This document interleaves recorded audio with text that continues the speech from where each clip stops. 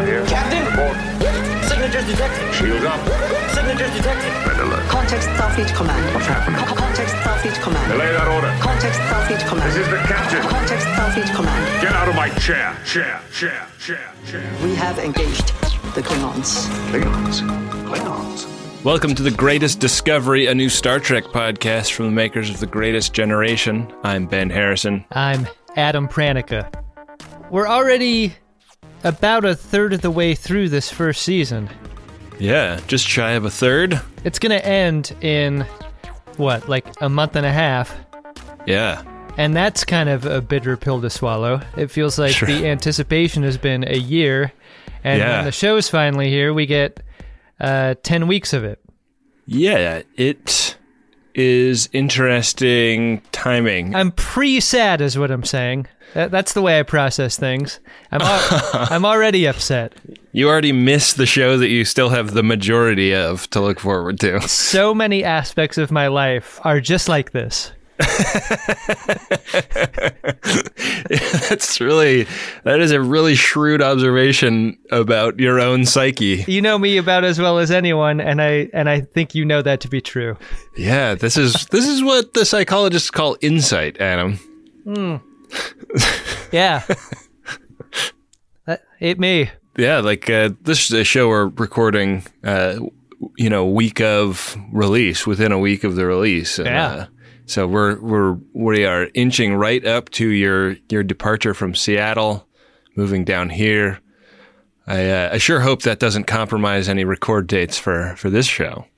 I don't think so. Good. I hope not. I'll just do one solo. Yeah, that'll be the very, very special episode of The Greatest Discovery. We'll see if Robs can pitch his voice a little higher and sit in for you. See if anyone notices. You can be like Patrick Stewart doing the Christmas Carol. You can play all the parts. My one-man show is far more poorly reviewed. Yeah, deeply unpopular one-man show. The Greatest Discovery. It's got to be both of us. That's the rule. That's the rule. You were partying like a rock star last night. You were sending me all kind of crazy texts. What was that about? Oh, part of my duty before leaving town is spending time with a lot of our closest before we depart. So yeah, it's a lot of stacked up social obligations until we go. So yeah, it was just your good old fashioned weeknight bender with your parents-in-law. You know, it's fun. Got to do it. Wow, it was with your in-laws? Yeah. Yeah. Wow. It was great. 2 big gin martinis on an empty stomach will really turn up the heat on that situation. That's not enough. Had to shoot you some bathroom texts. Classically, 2 martinis is not enough. 3 is too much. Yeah. Wait, is 2 too much? It's 1 is not enough, 2 is too much, 3 is not enough, right? I got it wrong. I've never heard this before. I only have my own sample size to go on. I think that could even be a Churchill quote, which is apt because you were quoting Churchill to me. That's how drunk you were. I got Churchill drunk.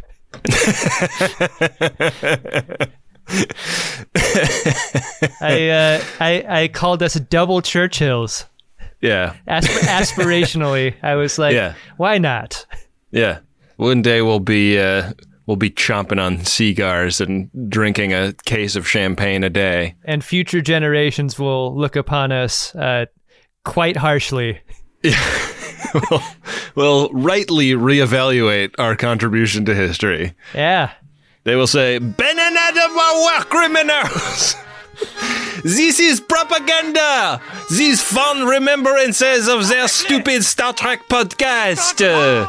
When the servers that contain our shows are thrown into the fires, wow, we'll truly know what we've done. Where servers are burned, soon humans will be burned, Adam. Yeah, yeah. You watch a show like Star Trek Picard, and you see even they in the far distant future have problems. They haven't solved everything. Yeah, and this is the last of the episodes that we saw in the premiere. So after this, we are sailing into the unknown with everyone else. Yeah, how do you feel about that? I was hoping to get some screeners. Yeah. That, at this point, has not happened. We have worked channels, you know, like in the process of like going to conventions and meeting people. Hey, you're listening to The Greatest Discovery. This is Mary Wiseman. You know, having contacts, you know, like our friend Adam Ragusi is a journalist, and he told us how to get in touch with the PR department at CBS.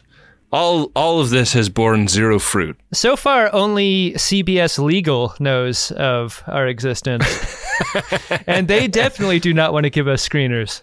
Yeah. They're keeping us at a 10-foot pole distance. I keep not returning their calls. When people come up and ask us, "Are you Ben Harrison?" we just deny, right? Yeah, I don't want to get a summons thrown at me. No. Do you want to get into the episode, though? Yeah, I guess we are. I didn't realize it in our little Marin Open. We've been talking a lot about endings and beginnings. And sure as shit, that's the name of Star Trek Picard Season 1, Episode 3. It's called The End Is the Beginning. Couldn't have planned it any better. We start in flashback. Ben, it's 14 years ago.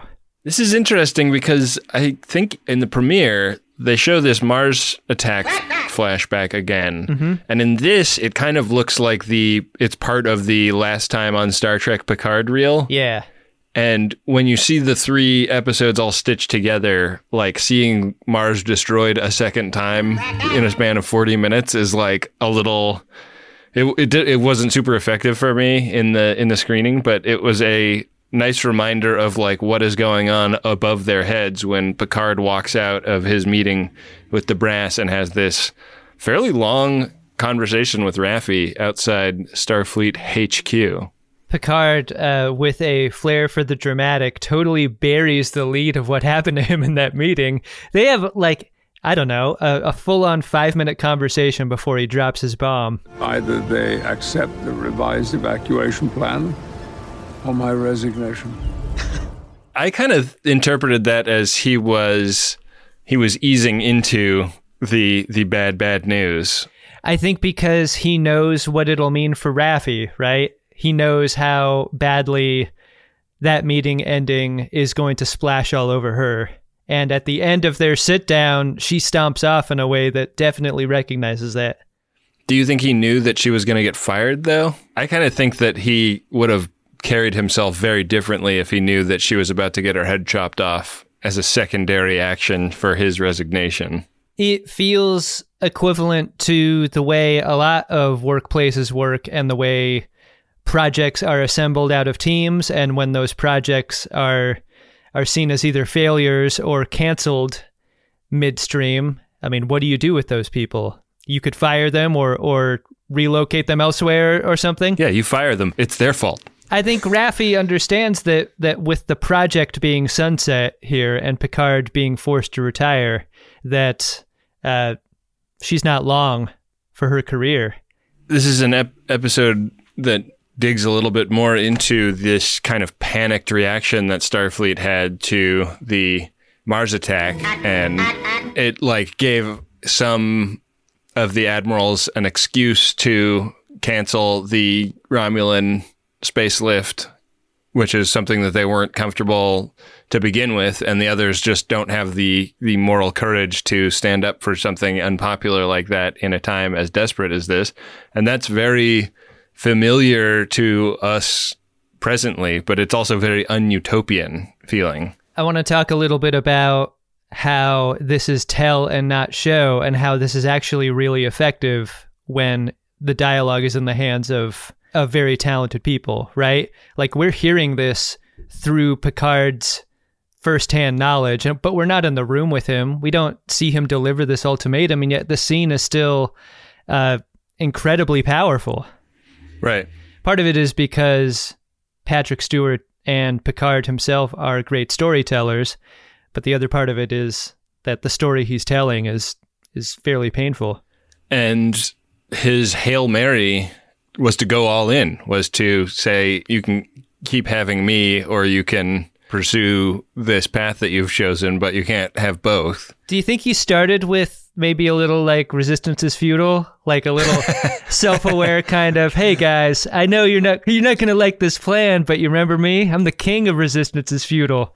A lot of people get nervous with public speaking, and a good rule of thumb is to start with a joke. Right. So he gets up there with his laptop and plugs it into the projector, and he's like, well, I'd like to start today by just observing that, it once was Locutus. Your concerns for my plan are irrelevant. Raffi also thinks something's up with the fact that the synths attacked. Like, she is seeking. This is not a software malfunction. This was orchestrated somehow, and I think she says Romulan or Tal Shiar, but maybe we can do the math that it may be Zhat Vash, in fact, that she's reaching toward. It's a number of times in this episode where Raffi refers to something like that. She's very sure that she has evidence of this.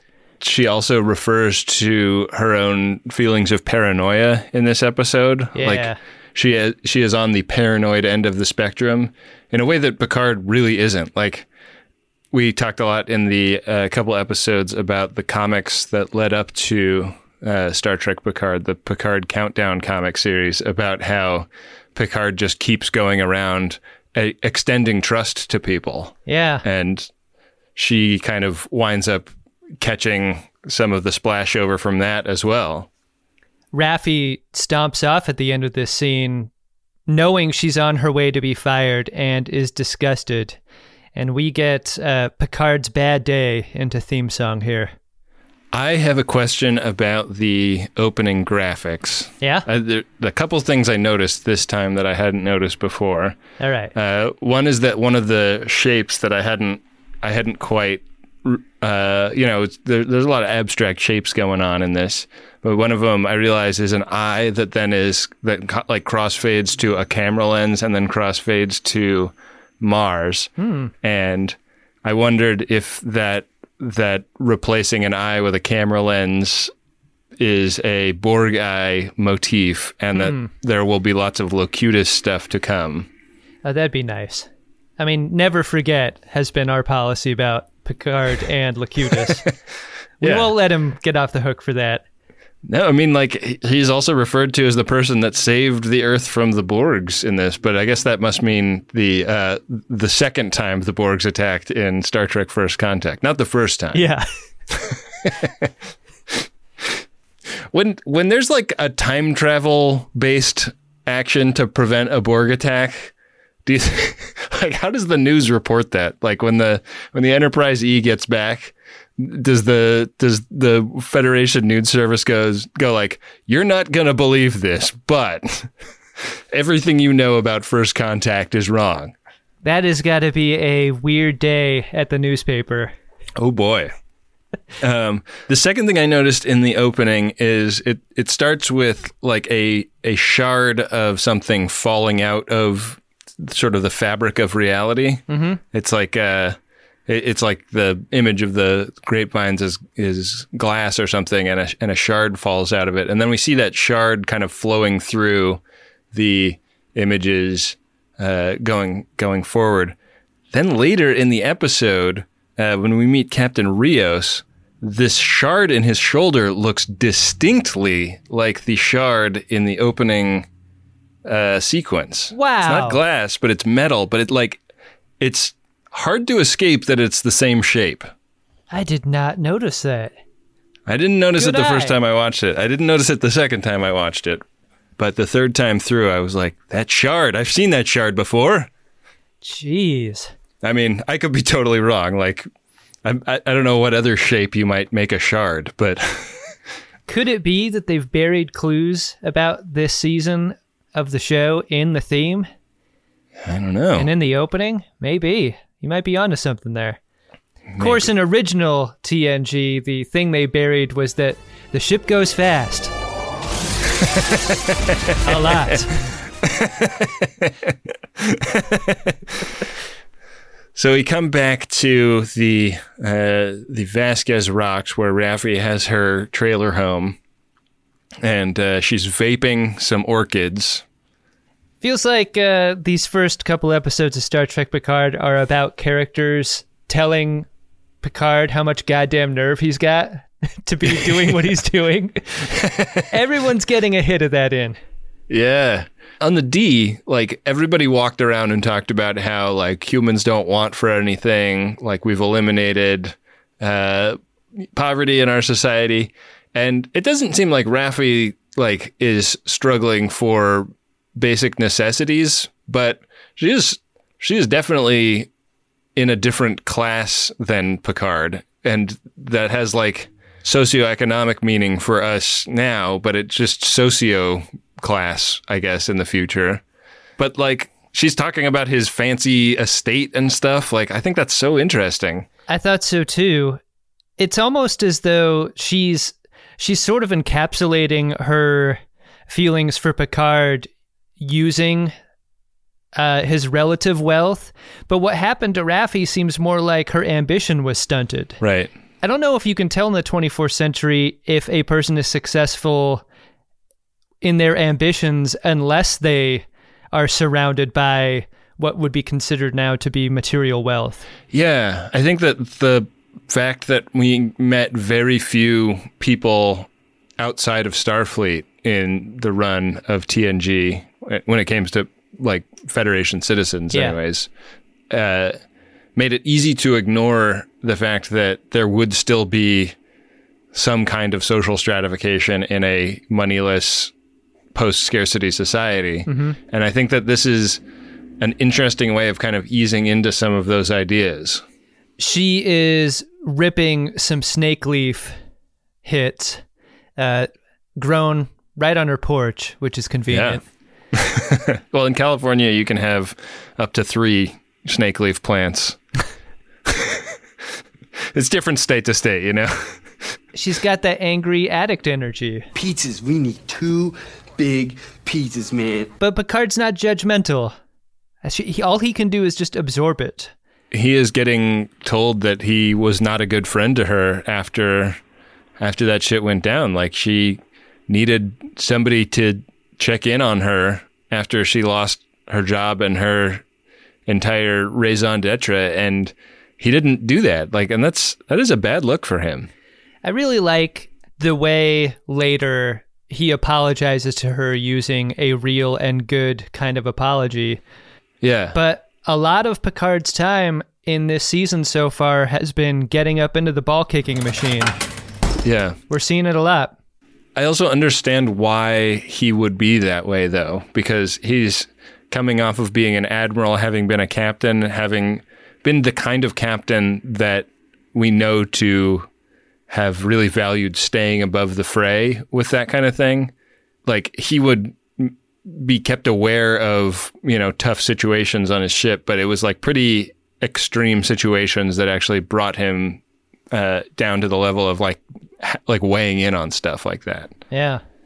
So I don't know. I think he probably just like that organ in him probably totally atrophied over his 50-year Starfleet career, and he was a bad friend afterwards. Like, because how could he have possibly been a good friend after an experience like that? Right.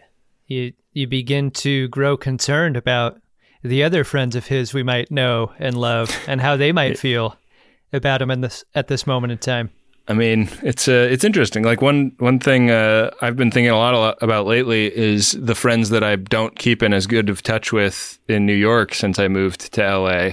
And over the last 2 days, I've had like good long phone calls with dear friends back in New York City that I probably haven't talked to either of them in over 6 months. And it's like the second you're on the phone, it's like back to old tricks, like making the same jokes and having the same fun. But I think there are people that are inherently good at that, and there are people like me who are inherently terrible at it. Wow, did you just cold call old friends? Is that what you did? How actually did you do this? Because I'm going to need to take some notes. One I called because I realized I'd missed his birthday a couple days prior, and the other one called me because I'd texted him about I Think You Should Leave, the Tim Robbins sketch show on Netflix. Uh-huh. And he, I guess, had been like busy with a work thing when I texted him and didn't get, because I'm like watching an episode of it at lunchtime. Right. Because I'm such a dork. Love that show. Yeah. Oh man, so good. Anyways, yeah. I mean, I think this is like another thing that is tell, but it's also show in this episode. Back on the Borg cube, the reclamation work continues. It continues with Hugh as the director of the Borg Reclamation Project. Yeah. Somebody posted just a side-by-side of Hugh with, all the implants and Hugh in this show. Yeah. And it's really cool to see the way the implants he had in TNG are described in some of the scars on his face and stuff. Wow, that's pretty great. That continuity is good. Yeah, they did a great job with it. Jonathan Del Arco is not a big brand name actor or anything, but he's got a ton of confidence and is playing this character in a very interesting way. This is not wide-eyed Hugh that is just becoming aware of his individuality in TNG. It's like a guy that's lived 25 years as not that. I think the way you put that is really interesting, because when you say wide eye, I think we talk a lot about how crucial it is for an actor's instrument to be seen, ideally. And Jonathan Del Arco, in that first go-round on TNG, had half of his face covered. And he was still as expressive as any other actor we've enjoyed. Yeah. And in the Picard show, he's disfigured. It looks like one of his eyes is pretty badly injured still, and yet he's still as expressive and great of an actor as we remember. It's a greater challenge, I think, to make you feel a way about a character when your instrument is compromised the way that his is. Yeah, I wondered if that other eye was kind of like Geordi's eyes in some of the later movies, where he had it replaced with something that looks a lot like an eyeball, but is actually like a machine eyeball. Love your work. Hugh in the break room is just that guy doing bits at people with his eyeball, taking it out, putting it in people's drinks. Slapping the back of his head, letting it fly across the room. He can replicate another whenever he needs to. I mean, who cares? In scenes like this with Soji, you'd never think that he was fun like that. But no. Clearly he is. But yeah, you get the sense that he's kind of a big cheese. Yeah. And interestingly, a big cheese, because he's also talking about the Romulans like they are pretty cynical about what they're doing with this Borg cube, but they've, it's their cube as far as ownership is concerned, and it seems like they've given him a pretty big, important role in the reclamation project. So it seems like he's kind of like a department director that has some pretty radical opinions about the direction of the organization. Pretty straight line between Hugh's resume and the possible jobs that would be right for him, I think when he shows up to that interview and they review his past experience, I don't know how you don't give him the director of Borg reclamation job, right? Yeah. He's kind of made for it. He's going to be great at it. He refers to the reclaimed Borgs as XBs. Yeah. And Ben, this caught my attention because the car nerd that I am remembered that the Scion XB was the cube-shaped automobile of the mid-2000s, right? You remember that? Yeah, that's true.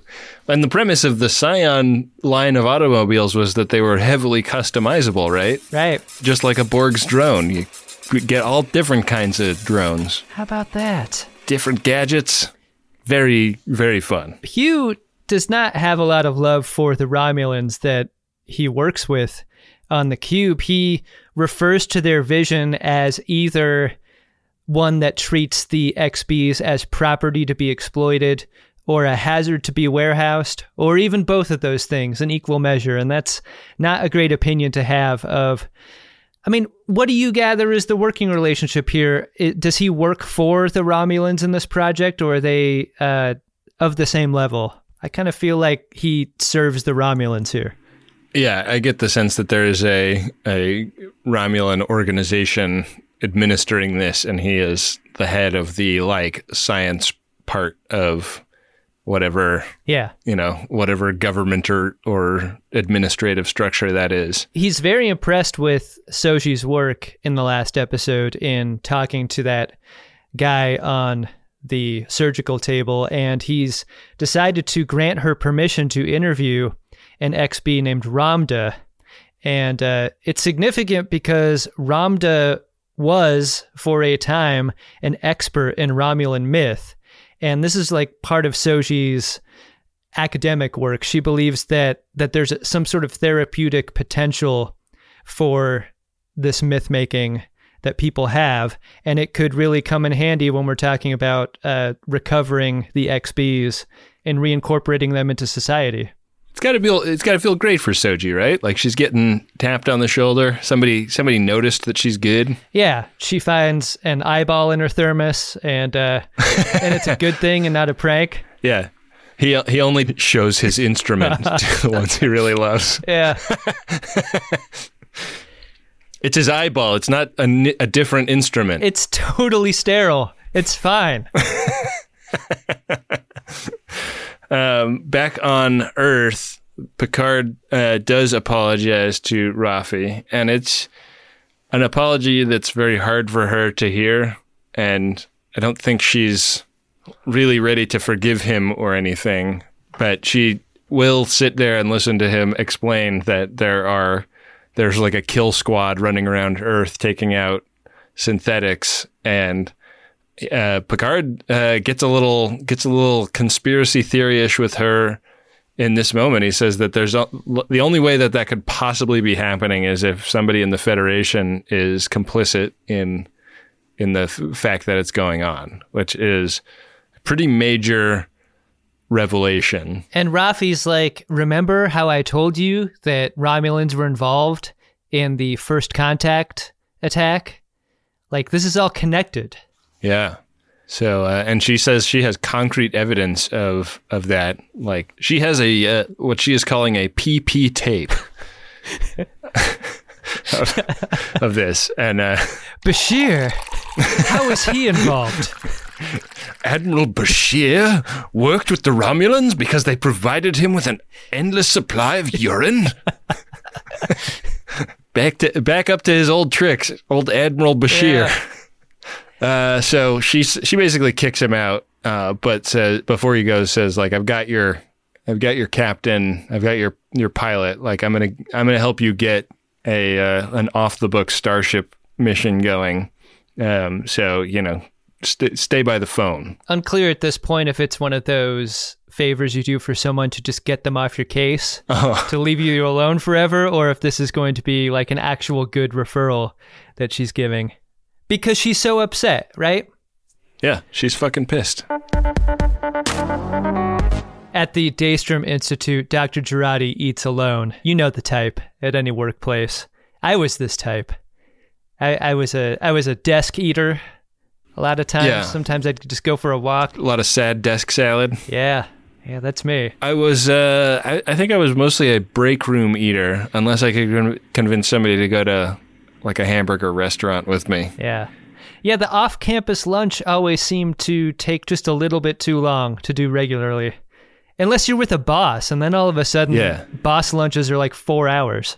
Boss lunches are great because sometimes the boss will put it on the company card. Yeah, that's a good thing. You get to fuck off work for a long time.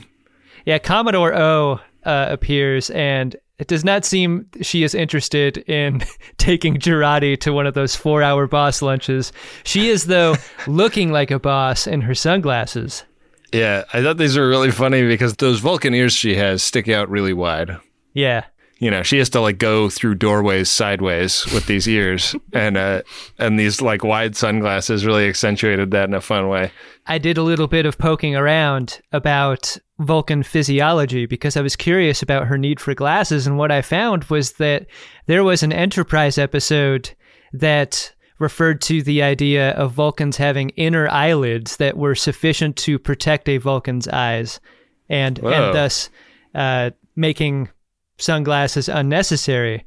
So if that's true for Vulcans, and I think we both agree that this is a show that does its own homework pretty well, you could either assume that Commodore O isn't a Vulcan, or maybe she's a mirror universe Vulcan, or any number of other reasons. Or maybe she just likes looking stylish. That's also another thing.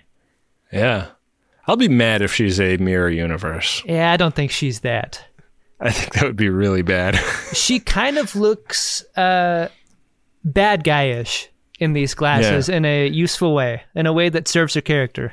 Her pip was totally askew in a way that really bugged me. But then I was like, did she do that on purpose? I wonder how often, if you're in Starfleet, your time is spent fixing another person's pips.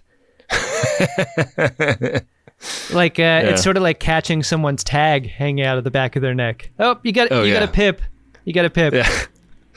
That can get risky. It's like pointing out something on somebody's body can be a weird thing to do in a workplace. But I would appreciate somebody pointing out my skewed pip. So instead of asking her to lunch, Commodore O asks her questions about her interactions with JL. And we don't get to see the end of this scene because we cut right back to the Borg ship where Hugh and Soji report for the interview that Hugh referred to earlier.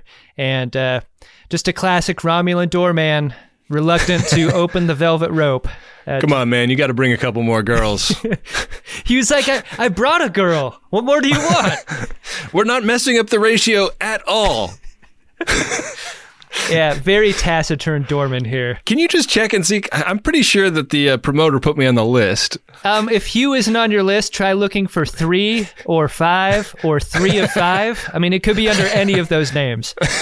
It's what makes situations like this so frustrating for me. I'm sure you understand. Yeah, your naming conventions aren't exactly the same as ours. Very complicated. He really pulls rank on this Romulan in a way that I was surprised by. Like, usually a doorman, when he's decided to say you need to get permission, is not going to accede to I am the permission. You know what the scene does is underscore the attitudes that they may have toward Borg or ex-Borg or synthetics. Like, that's what this scene is. And then we see the people inside it's like a padded room for people who are not necessarily living fully in reality. And, we see one of them like creeping along the wall, just inspecting every crack and crevice in the wall. We see one of them doing what I'll call a rhombix cube. You know what? It should be rhombus shaped. Shouldn't it? Yeah. And then we see Ramda, who is it kind of looks like a sort of like a tangram mashed up with a tarot card deck. Yeah. Kind of deal. Yeah, Ramda's played by Rebecca Wiskoski, and she is a real she is a total veteran TV actor. She has been in dozens and dozens of things. Really familiar face to a lot of people, I think. Yeah. She looks great with this, with all these implant nubbins all over. Hugh calls this group in this room the Disordered, which I think is far kinder than the Romulans that flew over the cuckoo's nest. God damn it. I was looking for the one flew over the cuckoo's nest joke so hard, and you found it. Yeah. The implication I took away was that Romulans are uniquely bad at being brought back from assimilation. Oh, interesting. Like he says, these are the only Romulans to ever be assimilated as far as we know. And it seems like they just don't bounce back in the same way that, say, a JL Pipes would. This scene and this episode unlocked a theory that I'm gonna drop on you right now. This is a prediction, okay? Okay. We are going to learn that the Zhat Vash created the Borg. I'm intrigued by this. The reason that it's a secret so crazy that would break your mind, like what's happening to all these people? Their minds are broken. It's because they learned the truth. The Borg are their own creation. Dang. It's like shooting. It's like being in a submarine film, and you shoot the torpedo. The torpedo comes back around at you. Yeah, this is something that I've thought a little about, and I was thinking maybe the Zhat Vash were created by Romulans in response to other Romulans creating the Borg, or something like that. Oh yeah, like their anger about it seeming to indicate that maybe it's embarrassment, not anger. Yeah, that's something we can relate to. Big time. Up in orbit of Earth, we get to see this kind of sporty, I would say, runabout size spaceship. I don't know. It seems a lot bigger to me than that. Its configuration feels very commercial transport. Like it's just one big tube of empty space. Yeah, kind of also reminds me a little bit of some of the ships that we would see like Maquis using in DS9. I like that it has stripes. So Captain Rios is who we assume we're meeting when Picard comes off the transporter, but in fact, it is an EMH that is the same actor, I think. Yeah. I'm afraid you might be too late. It's like his hair is different enough that I was like, is it like those Discover Card commercials where it's like two actors that look very similar playing the two parts, or is it one actor playing the two parts? And I'm never quite sure. That's a great call, yeah. They all have different accents too, which is fun. Yeah. Captain Rios does something that I really wished the guy in 1917 would have done, which is dump some alcohol on his wound. Right. He is sitting there with this shard of titanium in his shoulder, and it looks like it really like went right between his scapula and his ribs. So he's like, he gets it pulled out, but it looks like a wound that would be like a pretty serious, like at least overnight at the hospital level injury. And he's like, has the EMH pull it out and then doesn't do the dermal regenerator. Yeah, he wants the badass scar. Yeah, and we see that he has at least one other scar on his body. So I guess maybe this is his approach to scarification. I don't need answers to every question on this or any other show. Like, I want to be clear about that. But Picard takes great pains in describing Captain Rios to Captain Rios. He describes the ship and how everything's all put together. But if some explosion happened and Rios was hit with shrapnel, what happened? No one thinks to ask. Rios doesn't say anything. The ship looks fine. Yeah. What's going on here? Does he have a holodeck or something? I don't know. It got stuck in my mind, this idea. Yeah. Again, like, it's strange to just overlook that completely. What's going on? I don't know. I like it. Yeah. I mean, I also like the way, like, this is a scene where Picard is here to make a deal with Captain Rios. Right. And I really liked the, like, dad in a car dealership vibe I got from Picard. Right. Well, I can tell this ship really slaps.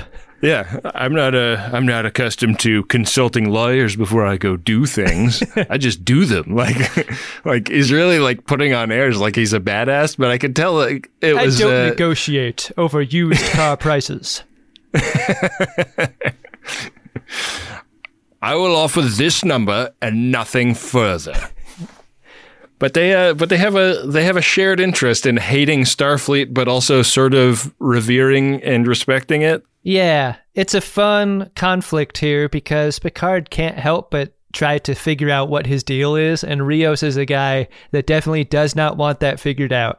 No, my deal is my deal. Leave me alone. Right. I mean, this idea of like bitterness about Starfleet and, you know, having thought it was one thing and found out it was another thing, felt like a very contemporary, like Trump's America idea. Like the thing that we most identified with in the world is now laid bare as like in fact, very broken and bad thing. We're really going to have to get used to this new idea of how people think about Starfleet, because through all the seasons of TNG and DS9, and I think maybe even more so in DS9 than TNG, the idea of someone ever not wanting to be in Starfleet was just unthinkable. Yeah, all I wanted in the world when I was 9 was to be in Starfleet. This was a problem that that Ben Sisko had with the Maquis. He just couldn't wrap his brains around it.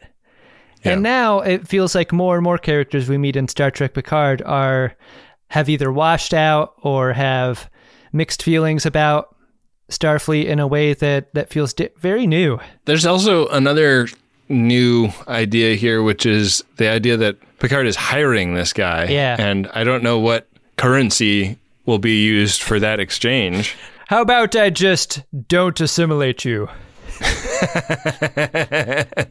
You know what I'm capable of. The ship rental does not go well, Enterprise.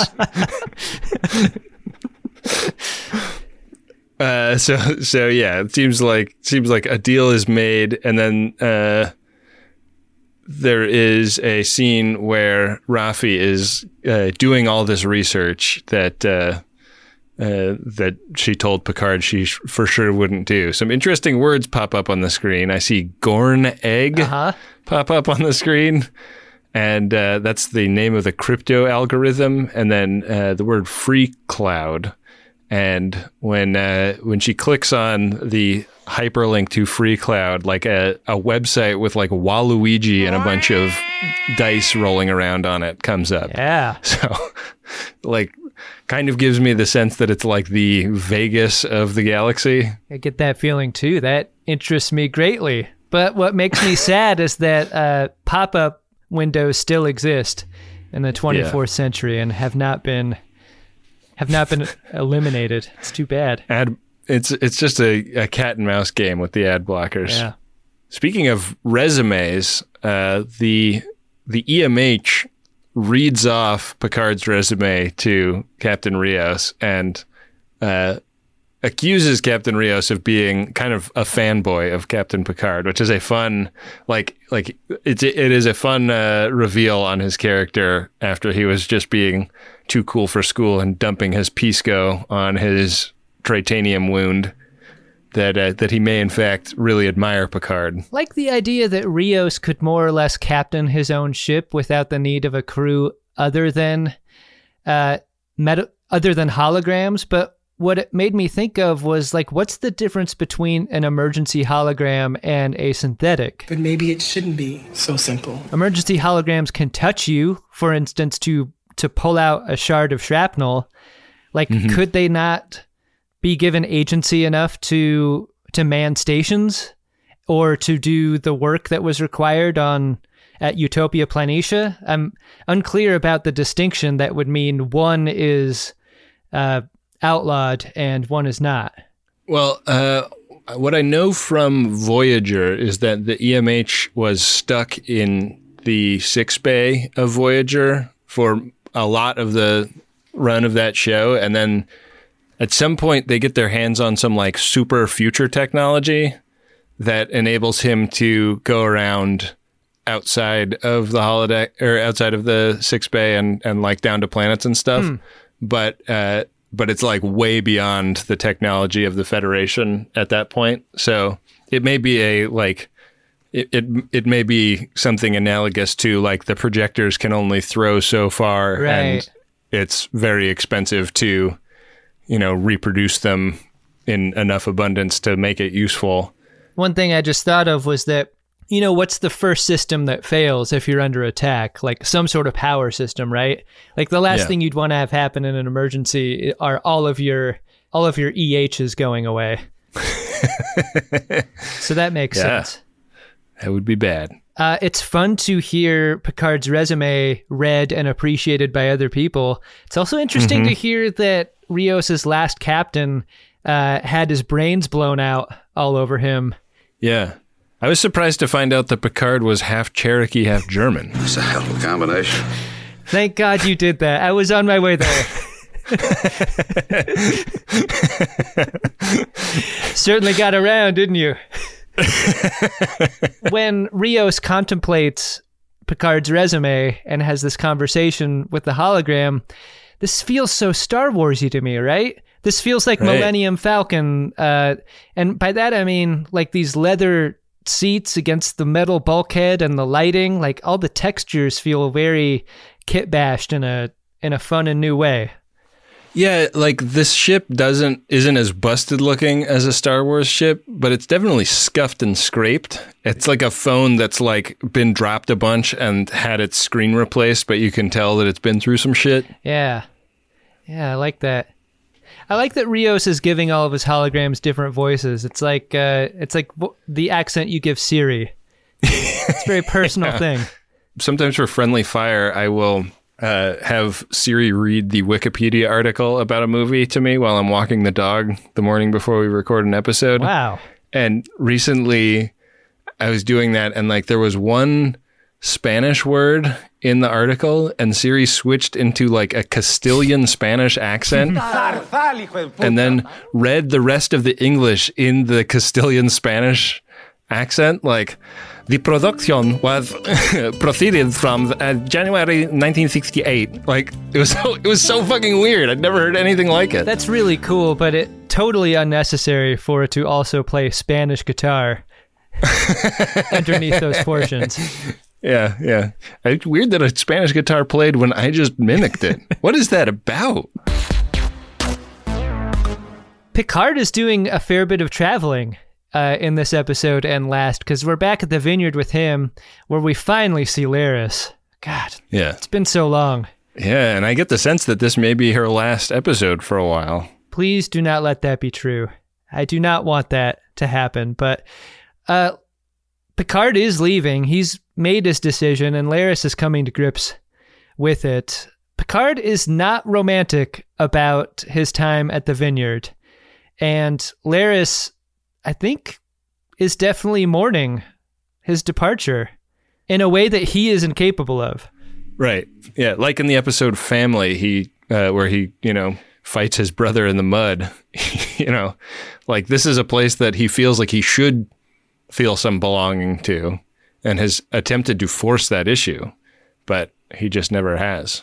They made wine barrels out of the burned timber of Chateau Picard that his brother and nephew died in. It's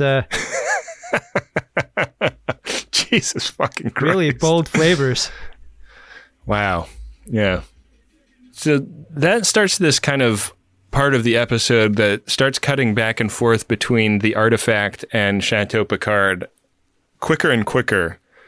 And we get Soji like starting to kind of break through with Ramda, and then Zhaban comes in with a picnic basket for Captain Picard. He drops one of the apples, and in ducking to grab it, manages to accidentally duck some Jat Vache phaser fire, and then a fucking rugged fight scene breaks out in Picard's office. It's great. It's like street fight in a phone booth style. There's not a lot of room to maneuver, and so everything feels very close in proximity and dangerous.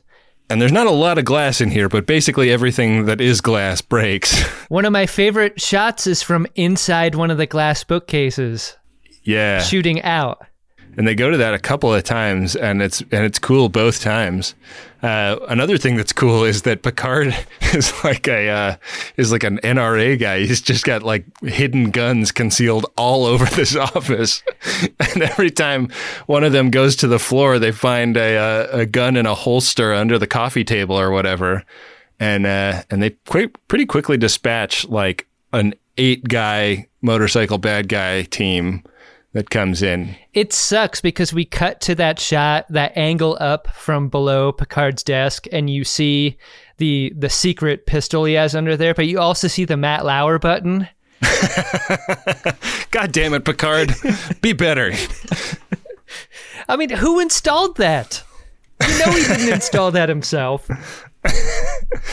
I love the tactical conversation between Laris and Zhaban. Like they shut the alarms off or something like that. Mm-hmm. I love that they all kind of like get hit pretty bad in this fight. Like right. Picard goes flying over the desk at one point, and like Laris gets hit pretty hard. Like it's not a fight that seems like a sure thing that they're gonna win. There's a brand of fighting that you see a lot in the movies of the 80s and the 90s, which are like full wind-up punches and those punches are traded. But something happened in the early 2000s up until now where it feels like hand-to-hand fighting really hits hard. And you can feel the hits with the sounds that are used. And this is one of those fights. These are post-Born Identity fights. Right, exactly. The way this ends is they've pretty much beaten everybody, but one more bad guy comes in with a rifle and then is shot. And it is revealed that the person that shot him is Dr. Girardi, who is very freaked out that she shot somebody, and especially freaked out when she finds out that there's no stun setting on the kind of rifle she used. So she is going through the I just murdered somebody thing. And Picard is just like, hey, thank you. Come sit over here and have a glass of wine. Zhaban's like, guns are only made to do one thing. What'd you think was going to happen? Yeah. They get the helmet off of this Romulan, and this is one thick daddy. He's really the Porkins of the Zhat Vash, right? He's a thick king. He is a thick motherfucker. Hey, Picard, do you think it would be useful to tell everyone about the possible presence of an acid tooth at any moment in time here? Oh, I was so worried when Picard was standing right in front of this guy. I thought the same thing. You do not want to be in his spit range. No. Keep well clear, or wrap a plastic bag around the lower half of his face. There's some fun, like when they take the mask off of him, he's a Ridge Romulan, and this is something that that Laris and Zhaban talk about. Laris cuttingly says that he's a Northerner, just like Zhaban. Yeah. It made me think that there's got to be some pretty fun nicknames for the Northerners, right? I'm gonna go with Ruffles. That's what they call the Northern Romulans because they have ridges. Yeah, it's a well-known fact. On the artifact, this conversation between Ramda and Soji proceeds, and Soji's made a breakthrough by kind of using this kind of formal-sounding permission to enter the table by discussing the fact that Romulan houses have a fake front door, but really you go in through the back. So she goes and sits behind Ramda and says this kind of plausible deniability coded language about can I come in?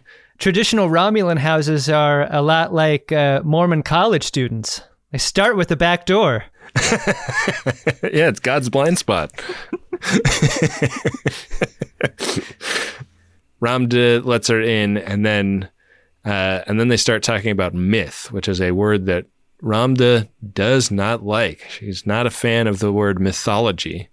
And this is a bit of a breakthrough. They are actually able to have a conversation. And what they get to is the idea of the mythos. I mean, the word that Ramda would rather Soji use in lieu of mythology is the news. And Soji sees that as potentially a very fruitful avenue to explore with the idea of rehabilitating these disordered Romulans. So this is this is very exciting for Soji and for Hugh. But then as this conversation proceeds, Ramda looks up and actually gets a look at Soji for the first time because she's been kind of like I do. I rarely make eye contact with people when I'm having a conversation with them. Yeah. She's the real George Clooney of this scene. Legendary for her on-set pranks also. When she sees Soji, she really flips the fuck out. And this starts intercutting pretty fast with the thick Zhat Vash that they're interrogating. And they both refer to Soji as the Destroyer.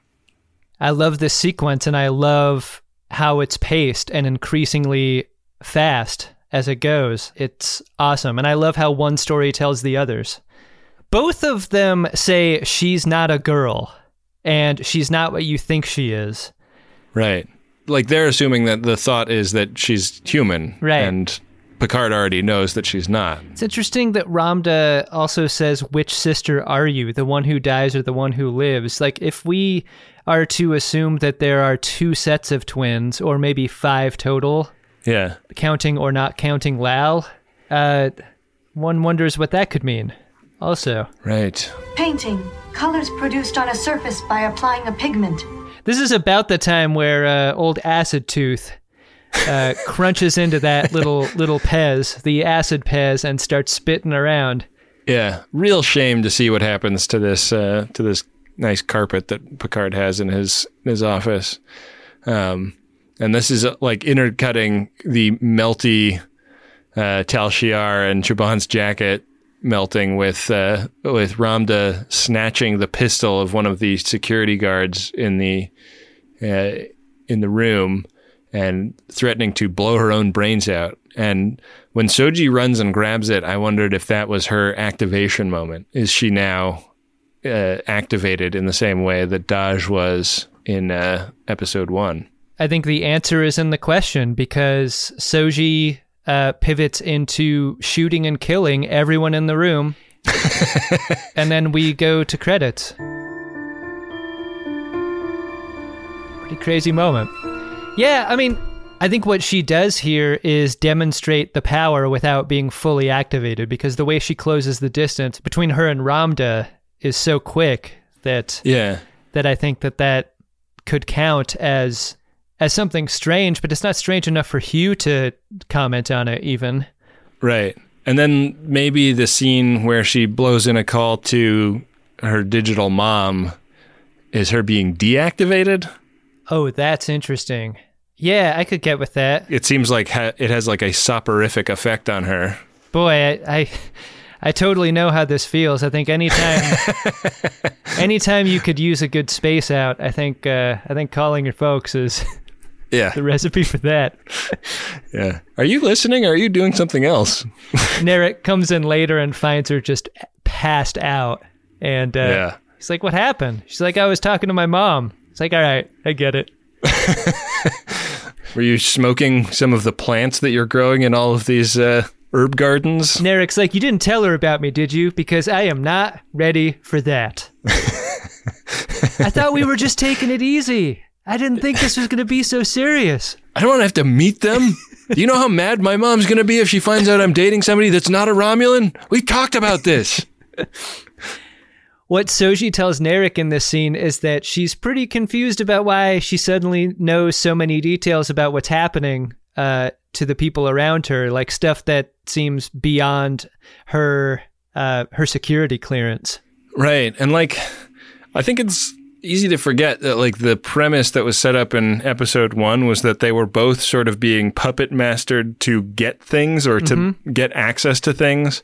And Daj was going to be getting access to the synthetic research facilities at the Daystrom Institute. And now Soji seems to be oriented toward getting access to these specific Romulans because she's very interested in doing work on them. But in this conversation, she says that she like had a bunch of information about them that she didn't know she had. Like she's like trying to retroactively justify having had this information by saying like, I mean, I've read like reams and reams of documents about this and like maybe I absorbed it and just don't remember it. But it seems like this is part of a larger scheme. If Daj and Soji are on a mission from Maddox and their labor is divided in the way that you're talking about, what other things would Maddox need from potentially 2 other synthetics, I wonder? It's a really interesting thing to consider, and it's a plan that kind of makes sense if you're attempting to gather materials for another project. Right. We have a brief interaction between Narek and Rizzo, who is no longer in her human drag. She's living her truth as a Romulan. She's got the Nemesis shoulder roll going. Yeah, that is totally the same shoulders that the Tom Hardy character in Nemesis has. Yeah. That's a good call. So, evil plot continues apace, et cetera, et cetera.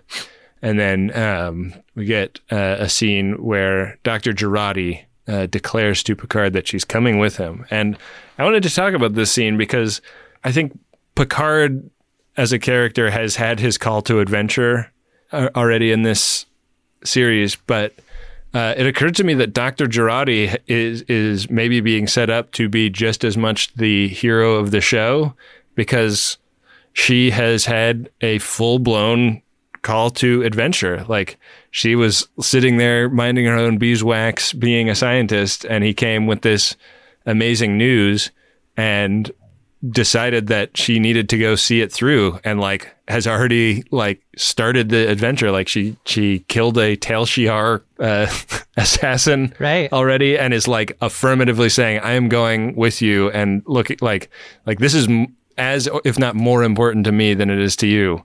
And I just think she is like a really fucking cool and brave character, and I didn't expect another character to be like vying for the pole position in this show the way she seems to be getting set up to do. I agree.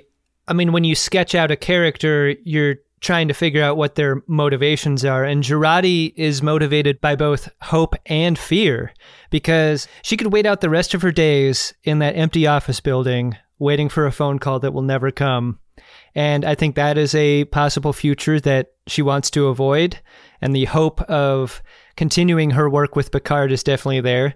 But Commodore O also represents a fear response. She doesn't want to stick around to find out what O is digging into. O is a very powerful person, more powerful than Dr. Girardi. And so in order to avoid her, she wants to be with Picard as well. So there are these different forces moving Girardi through the board here.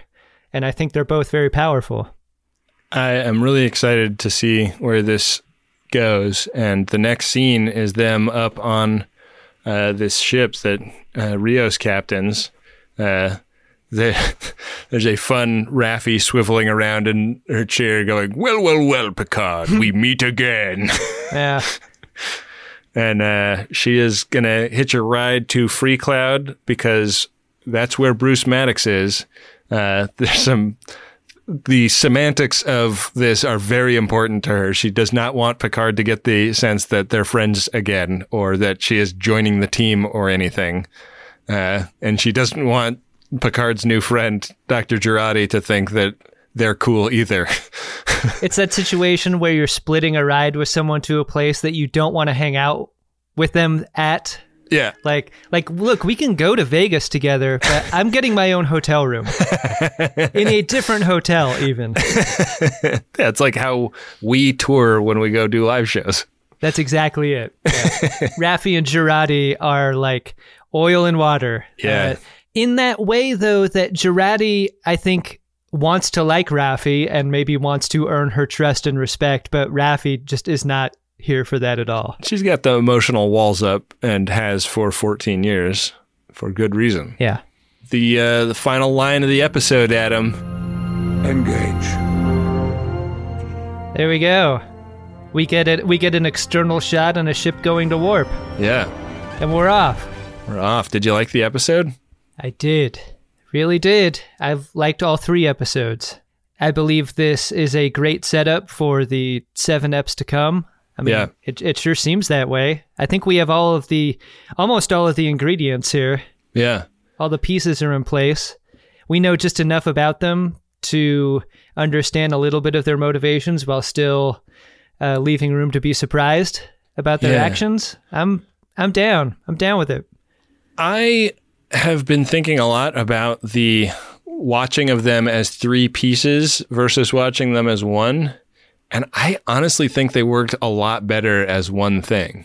Interesting.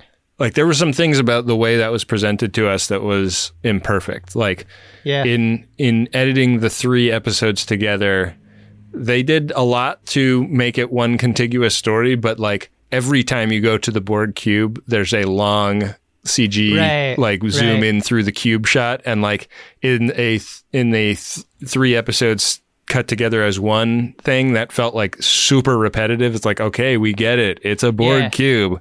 Like, and like things like that really didn't work. Or like the showing the Mars attack a second time really didn't work. But overall, just like the way the story propels itself, it feels like the first installment in a series of feature films. And I think that, like the middle episode we talked about feeling very exposition-y. It's not the middle episode, it's episode 2, but I'm hoping what is good about it is evident to people that only watched it episodically. And I think it is a good show, but I'm just saying, like, I think it worked better in that other format, and it's weird to have gotten a chance to see it both ways. Yeah, those are good observations, and I agree. Do you want to observe whether we have any Priority 1 messages, Adam? I think we've got some. Okay. Priority 1 message from Starfleet coming in on secured channel. Adam, we have a couple of Priority 1 messages here. The first one is from Caitlin and her cat, and it is for Ben and Adam. And also a shout out to the Res fam. I'm hoping I'm pronouncing that correctly. It's R-E-H-S-E. Ressa? Ankylosaur. Yeah. Let's go with Ressa. Ankylosaur. Racer. Ankylosaur. Thank you for creating this wonderful pod, which helped me laugh in times when I didn't think I could find laughter. Ben, I'm sorry for our awkward conversation after first contact in Brooklyn. I've only been starstruck twice, when I met P-Stew outside a Broadway show, and that day, Scarves for Disco. Wow. As a non-star, it is really amazing to think that I could starstrike someone. Wow. Yeah. I mean, I'll never be nervous around you, Ben. I have no idea what that's got to be like. I can't say that I've ever had that effect on anyone, but now I can. So, a little feather in my cap. Open invitation to any friends of DeSoto, no matter what time of day, no matter when. Ben can always be approached. You don't have to be nervous. It's true. Adam, do we have any other Priority 1 messages? Ben, our second Priority 1 message is from good friend of the podcast, Brie Belke. And it is for fellow friend of DeSoto, Card Daddy Bill Tilley. Whoa. These two are on our Mount DeSoto more. Here. These are two of the faces. Yeah, that's true. Message goes like this. To the original Card Daddy, can you believe we are getting fresh Star Trek as a birthday present? Better than Klingon paint sticks. Wishing you an amazing birthday. Ko slish dash bash. Your Klingon is peerless. Yeah. I needed Kern to come in here and do that line reading for me. Tap out to Kern. Yeah. Looks like Bill's birthday is a couple days after this episode drops on the 13th. So everybody wish Bill Tilley a happy birthday on Twitter. Everyone raise your zebra hoofs in honor of two of the best in the biz, Brie Belke and Bill Tilley. You know, they're really on Mount Zebramore. It's really you, me, Brie, and Bill on Mount Zebramore is what it is. And a zebra cup as the fifth face. No, we're just all holding them. Big dumb straw sticking out of the top of the mountain. Yeah. That's great. All right. Well, if anybody would like to make a deposit in the Zebra Hoof Fund, you know what to do. You head to MaximumFun.org/Jumbotron, where it's $100 for a personal message and $200 for a commercial message. Both of which go a long way in helping support the ongoing production of The Greatest Discovery.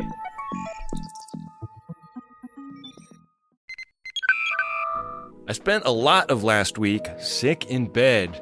And one thing I was so happy I had when I needed something to eat but didn't really have the energy to cook myself something was Factor meals.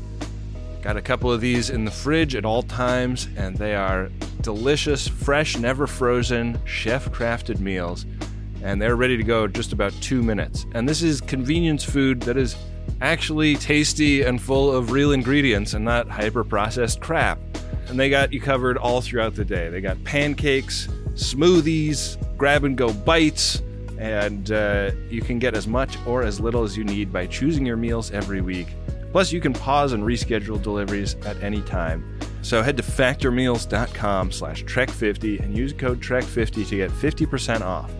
That's code Trek50 at factormeals.com/Trek50 to get 50% off.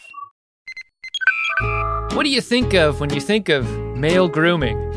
Maybe it's a sharp haircut and a little bit of product, or a bit of the old beard wax twisted into the ends of a mustache. Maybe it's a shower, a shave, a little spritz of fragrance. Me?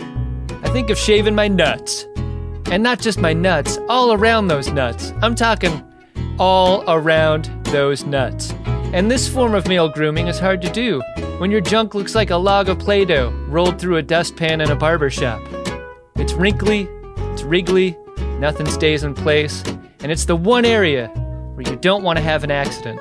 That's why I'm glad we're sponsored by the spring cleaning champions at Manscaped. They sent me their brand new Lawnmower 5.0 Ultra. It's their 5th generation trimmer, featuring 2 interchangeable next-gen skin-safe blade heads, a standard one for taking a little bit off the top, and a new foil blade to go smooth wherever your heart desires. They also sent me an extra-large Manscaped t-shirt, which I will never wear, but it was nice of them to do. Get 20% off and free shipping with the code TREK at manscaped.com. That's 20% off and free shipping with the code TREK at manscaped.com. Nothing like a little spring cleaning in your pants. Back for another game. You know it. What's going on? Just one more week till Max Fun Drive. Hard to believe. It's been a heck of a year since the last one. We're now a worker-owned co-op. We raised $50,000 for charity last year. And we've added a bunch of awesome new shows. But do you think we're ready to do it again? Absolutely. Lovely new gifts are lined up. The episodes will be amazing. And wait till everyone hears the bonus content. Yeah, plus they know to go to MaximumFun.org/newsletter, so they're getting all the news. Oh, like that Meetup Day is on Thursday, March 21st. Then what's bothering you? Me? Oh, nothing. We're all set for Max Fun Drive to start on Monday, March 18th. I just didn't want you to see this coming. Check. What? Hang on. Most of the plants humans eat are technically grass. Most of the asphalt we drive on is almost a liquid. The formula of WD-40 is San Diego's greatest secret. Zippers were invented by a Swedish immigrant love story. On the podcast Secretly Incredibly Fascinating, we explore this type of amazing stuff. Stuff about ordinary topics like cabbage and batteries and socks. Topics you'd never expect to be the title of the podcast. Secretly Incredibly Fascinating. Find us by searching for the word secretly in your podcast app. And at MaximumFun.org. Hey, Ben. What's that, Adam? Did you discover yourself an Edward Larkin?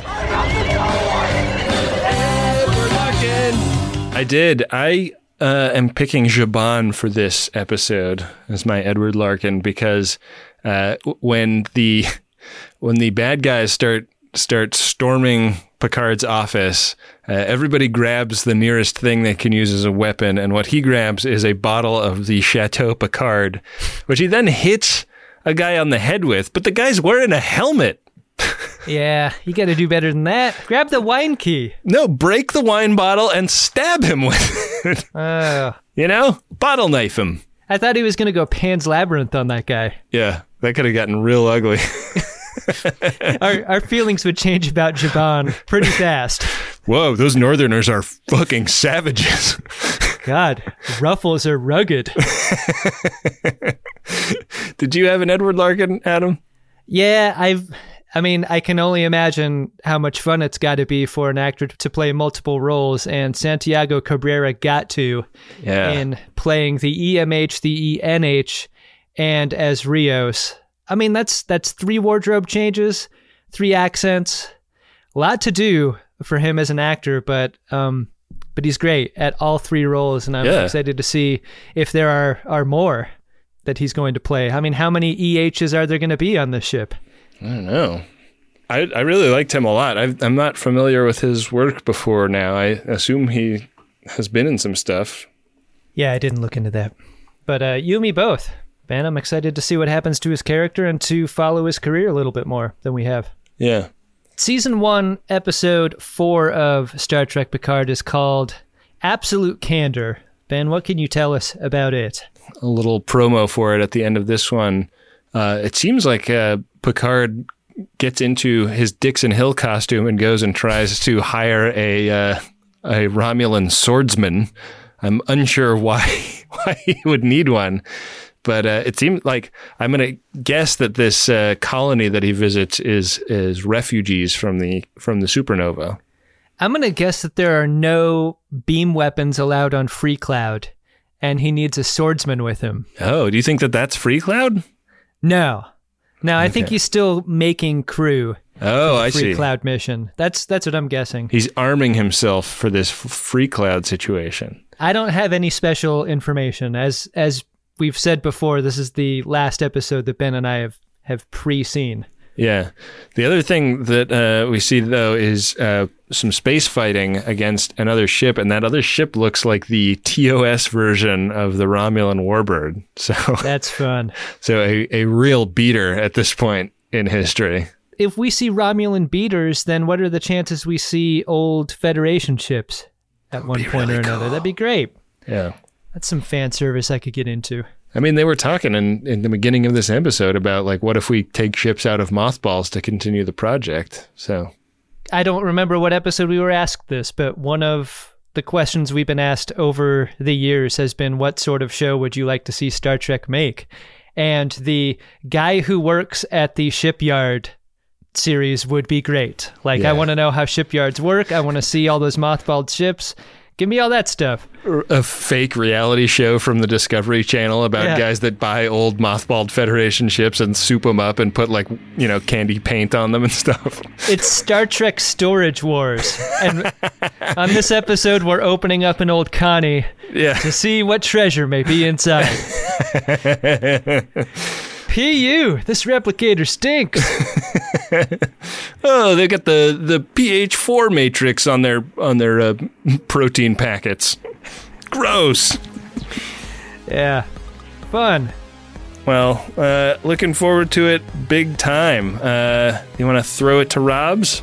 Oh, I'll throw it to Robs right now. Robs, are you open? Go long. Rob, you got to hold up your hands so we don't hit you with this show. You got to be ready to catch it. Come on, Robs.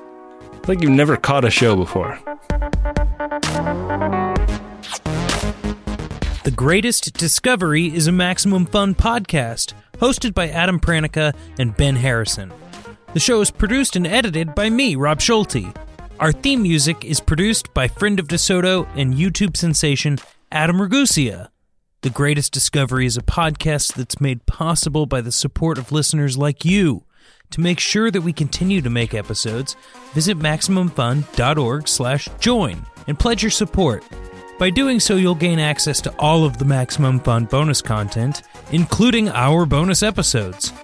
If you want to chat about the show on various forms of social media, just search for our discussion groups, or use the hashtag #GreatestDiscovery.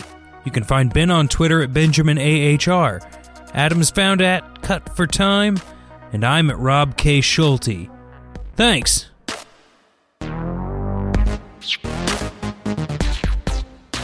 It's so cool to be a 58-year-old man with a giant fitted baseball hat that you pull down over your ears. Got to keep those ears from flying off. MaximumFun.org. Comedy and culture. Artist-owned. Audience supported.